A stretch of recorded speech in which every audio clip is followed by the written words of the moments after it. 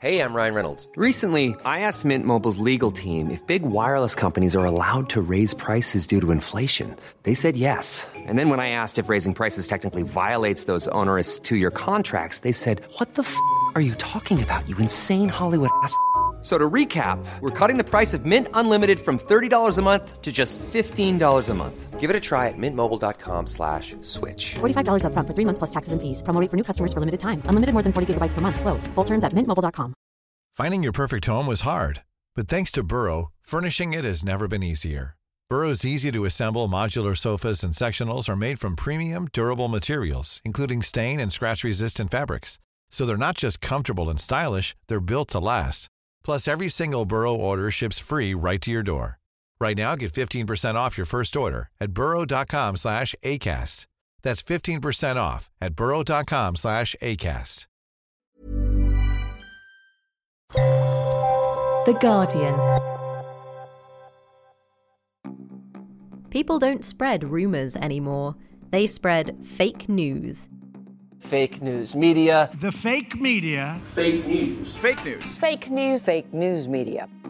One of the most widely used phrases throughout the 2016 US presidential election, fake news was named Collins Dictionary's Word of the Year for 2017, and it's still going strong, leaving some people questioning the validity of every story that pops up on their social media feeds. Celebrities post inspirational quotes on Instagram, attributing them to someone called Anonymous. People use fake identities to spread images with a false framing, exploiting terror attacks to push a hateful agenda. Every time there's a big storm, someone confuses things by circulating a video from a previous storm. And politicians can apparently just protest fake news in the face of any accusation. Some of you probably find this trend quite irritating, but the spread of fake news can have devastating real-world consequences. What we found was that some of the information was true or ended up being true, but a lot of it was misinformation. It was false. It was maybe malicious, maybe not malicious, maybe just errant false news. And so it was essentially misguiding us in terms of where it was safe to be or where it wasn't safe to be. And chances are you've played some part by clicking the share button or casually mentioning something you saw online without bothering to fact-check. In early March 2018, a paper published in the journal Science describes how researchers found that on Twitter, lies spread 6 times quicker than truth. It also showed that we need to take a good hard look at ourselves, as it is humans that are more likely to spread fake news, and we can't just blame the robots. But why are we so quick to believe fake news over the truth? Maybe false news is simply more novel than the truth and is surprising, and therefore people share it. Will this problem just get worse in the future? And is there some technological way to detect the presence of fake news before we humans start to spread it? And what we are trying to do is in some way catching up on these developments and trying to come up with tools that are able to detect this kind of manipulations. I'm Jordan Erica Weber, and this is Chips with Everything. This is Sinan Aral. I'm the David Austin Professor of Management at the MIT Sloan School of Management. Professor Sinan Aral is one of the 3 researchers behind the paper The Spread of True and False News Online. Their study was pretty unique, so I started off by asking Professor Aral why it was set up. And I believe that social media is a turning point in human communication and human coordination. I believe that it is having dramatic effects on our democracies, our politics, even our health. So these were the broad reasons why we're interested in the information health of social media. But a more acute reason was the Boston Marathon bombing, which essentially shut down the MIT campus. There was really no understanding of where the terrorists were hiding. There was no official word as to what was safe and what wasn't in terms of where to go. We were just told to stay indoors. You may or may not know that an MIT police officer was shot and killed during that manhunt for the terrorists who were hiding out in various neighborhoods in Boston. And so we naturally turned to Twitter to try and understand what was going on. At that time, Soroush Vossoughi, who is the lead author of this study, was doing a PhD thesis on the spread of information in social media on Twitter. And when we were looking at Twitter to see what was the information of the moment, what can we find out about what's going on out there as we're locked down in our buildings, and what we found was that some of the information was true or ended up being true, but a lot of it was misinformation. It was false. It was maybe malicious, maybe not malicious, maybe just errant false news. And so it was essentially misguiding us in terms of where it was safe to be or where it wasn't safe to be. And at that moment, Soroush met with his advisor, Deb Roy, who's the other co-author of this study. I was also on Soroush's PhD committee. And he decided at that moment to change the direction of his thesis to study the veracity of information spreading on Twitter. And his thesis was about how to predict whether a story would be true or false. And once we had collected a whole corpus of data about true and false stories that would aid in calibrating that algorithm, I suggested to Soroush that, well, maybe we could say something even more broadly about the spread of truth and falsity, misinformation online if we were to do a systematic, large-scale study of it, and that's exactly what we've done here. So the data in the study, you said, spans the life of Twitter, so 11 years from 2006 to 2017, is that right? It ends on the 31st of December 2016, but yes, from the first tweet to December 31st, 2016. So in the time that these tweets represent, did you see a change in the spread of false news over that time, or was it kind of a gradual thing? So we did see in our data an increase in false stories over time. That increase came in fits and spurts. So we see spikes of false news occurring during the 2012 and 2016 U.S. presidential elections. But overall, there's a general positive trend towards more false news over time. However, and this is a very big caveat, it is not clear that that means that false news is increasing on Twitter or in social media. It could just be that fact-checking is increasing over that period, and so more stories are being verified each year over that time period. It's difficult for us to tell which of those explanations is true, or in fact whether false news is increasing per se. Okay. So what would you say are the key pieces of information that came out of the study? So the main result is that false news spreads farther, faster, deeper, and more broadly than the truth in all categories of information that we studied, sometimes by an order of magnitude difference. False political news in our data traveled farther, faster, deeper, and more broadly than any other category of false news. And we were really interested in why this was happening. So we looked first at some potentially obvious explanations. So we thought, well, maybe characteristics of the spreaders of false news can explain this. For instance, maybe people who spread false news simply have more followers, or follow more people, or tweet more often, or are more often verified, or have been on Twitter longer. In each of those cases, the opposite was true. So false news was spreading farther, faster, deeper, and more broadly than the truth, despite these characteristics, not because of them. Then we looked at another explanation, which we call the novelty hypothesis, which is that maybe false news is simply more novel than the truth and is surprising, and therefore people share it. And what we found was that previous research showed that novel information was indeed more valuable and also gave people social status when they shared it. And when we measured the novelty of false news compared to true news, we found that false news was much more novel than the truth, and it was in fact 70% more likely to be retweeted than the truth, so by human beings. The final thing we did was we looked at whether bots, automated robots, could explain the spread of false news. We used two state-of-the-art bot detection algorithms. We removed the bots from the data. We put the bots back into the data, and we conducted the same analysis, both with and without bots. And what we found was that, indeed, bots were accelerating the spread of false news online in our data, but they were accelerating the spread of true news at approximately the same rate, which means that bots cannot explain this massive difference between the spread of false news on one hand and the spread of true news on the other. Unfortunately, human beings are a lot more responsible for that than we originally thought. Did anything you learned particularly surprise you? Yeah, I think the two things that surprised me the most were the sheer magnitude of the difference between the spread of true and false news. And the other thing that surprised me was the bot result, which was contrary to what we had been hearing a lot of in the media and even in congressional testimony here in the United States in front of the House and Senate Intelligence Committees, that bots were a big reason for the spread of false news.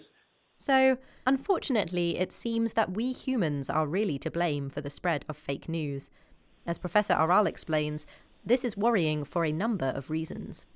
The spread of false news can lead to misallocation of resources during terrorist attacks, as we discussed with the Boston Marathon bombing. Law enforcement can be sent to the wrong places if they use Twitter to decide what to do. It could lead to misallocation of resources during natural disasters. There's a story that a false tweet that claimed that Barack Obama was injured in an explosion wiped out $130 billion worth of equity value in a single day.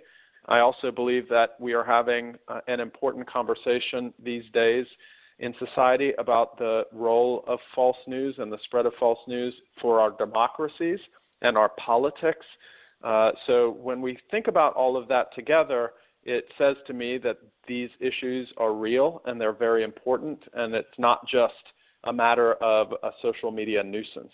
I think we need to, as a society, think clearly about how we can learn more about this problem and what we can do about it.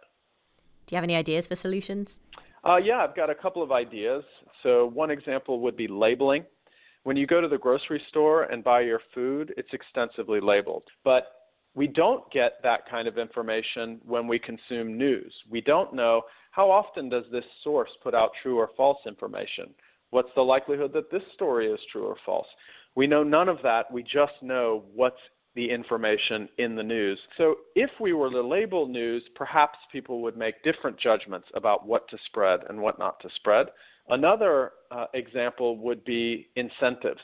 So the social media advertising ecosystem incentivizes the spread of false news because people get paid in advertising dollars the more people they get to read a certain piece of content.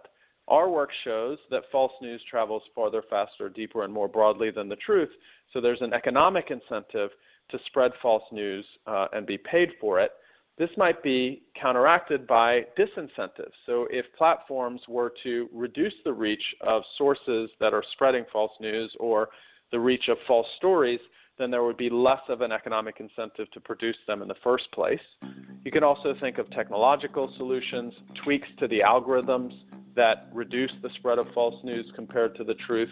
I think there are a number of very difficult challenges ahead of us in stemming the tide of false news. So Professor Aral suggests some possible ways to stop the spread of fake news. But is there some way to figure out what's real and what's fake before humans get a chance to fall for it? What we actually try to do is we try to make the machines think like a human or like a journalist. How would he approach the task of verifying content? We'll talk about that more after this short break.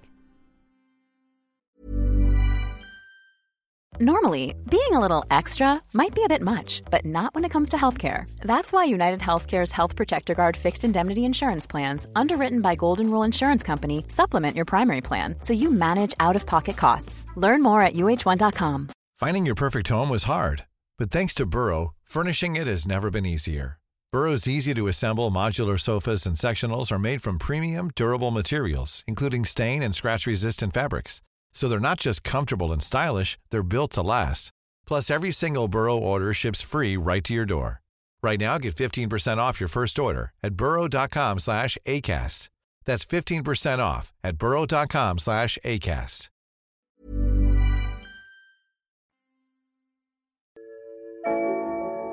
Hi, Daniel Glazer here. Our latest episode of A Neuroscientist Explains looks back to our evolutionary past and asks, where did social conformity come from? What we're interested in explaining here is the variability we see out there and in the world before us, the differences between species and between populations within a species. How can we explain how that arose? This mode of life is called by the Earth's social scientists the culture of the group. Is does not mean or. Just because you can explain why something is the case doesn't mean you have to behave that way. But on the other hand, understanding why it has that kind of background may allow you to change it by changing the context. To have a listen, head over to theguardian.com/podcasts or search A Neuroscientist Explains on your favourite podcast app.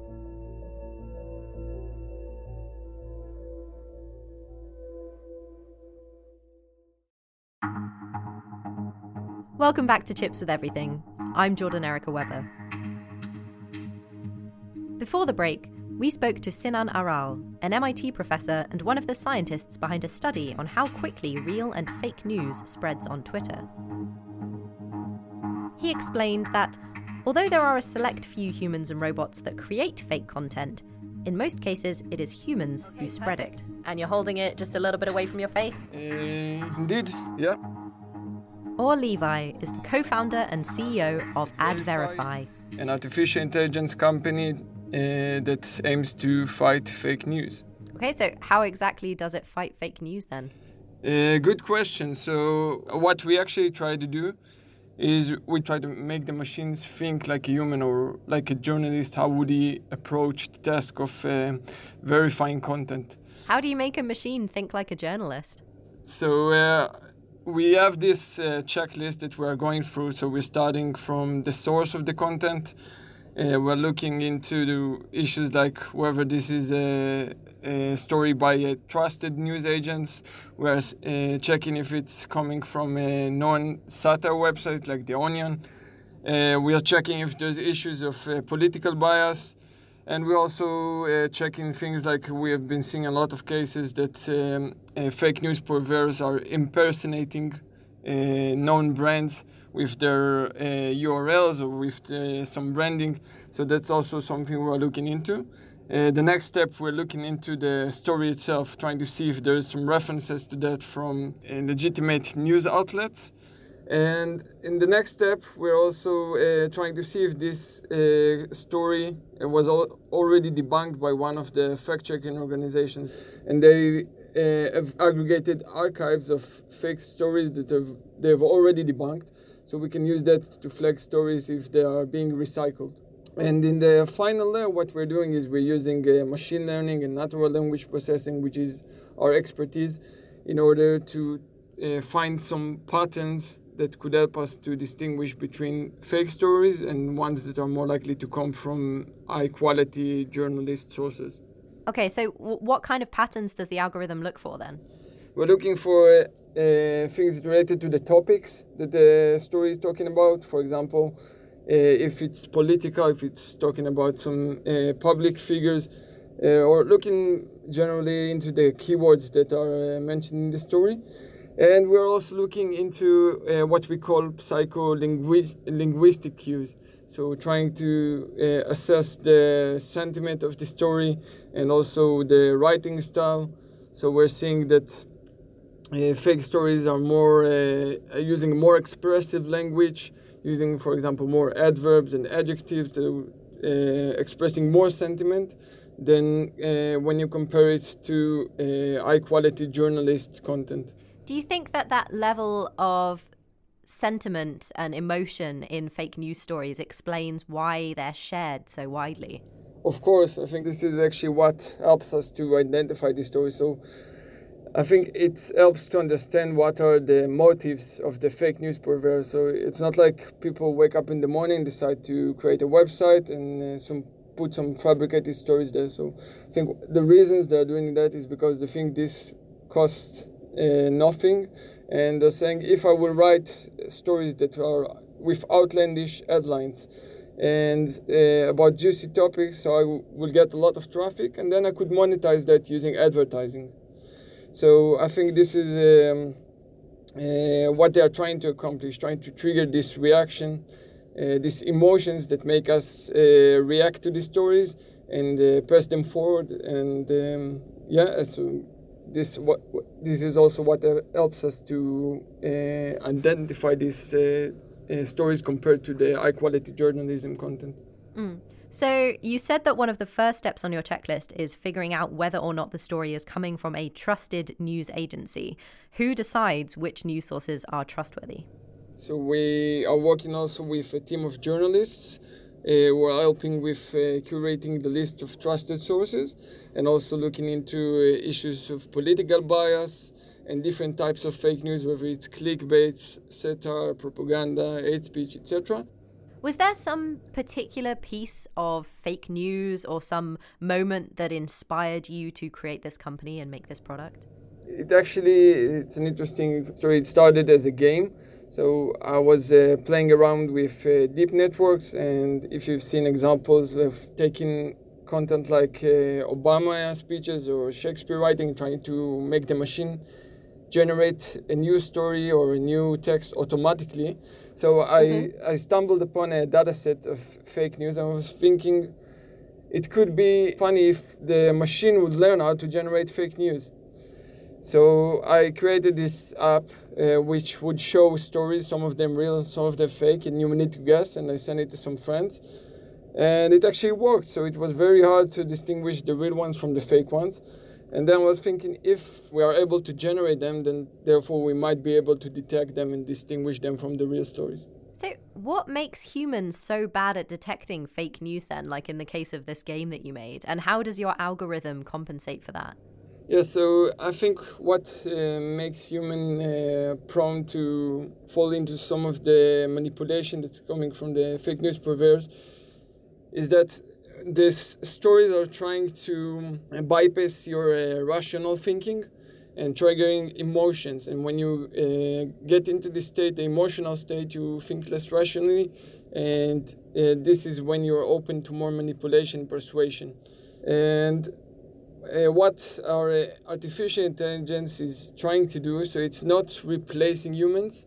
It's more about helping humans, providing them with insights about the content they're reading. Do you feel like there's a sense in which you and other companies like yours are just playing catch up? Yeah, exactly. So it's some sort of an arms race. And we're seeing with the past few years very large advancements in artificial intelligence and deep learning. So this makes also tools that help to create realistic content more accessible. So we've seen examples of algorithms that are able to generate speeches. For example, there was some algorithm that took Obama speeches, and you could enter whatever text that you want, and it would make it look completely realistic as though Obama was saying that. So put some tools in the arsenal of fake news purveyors.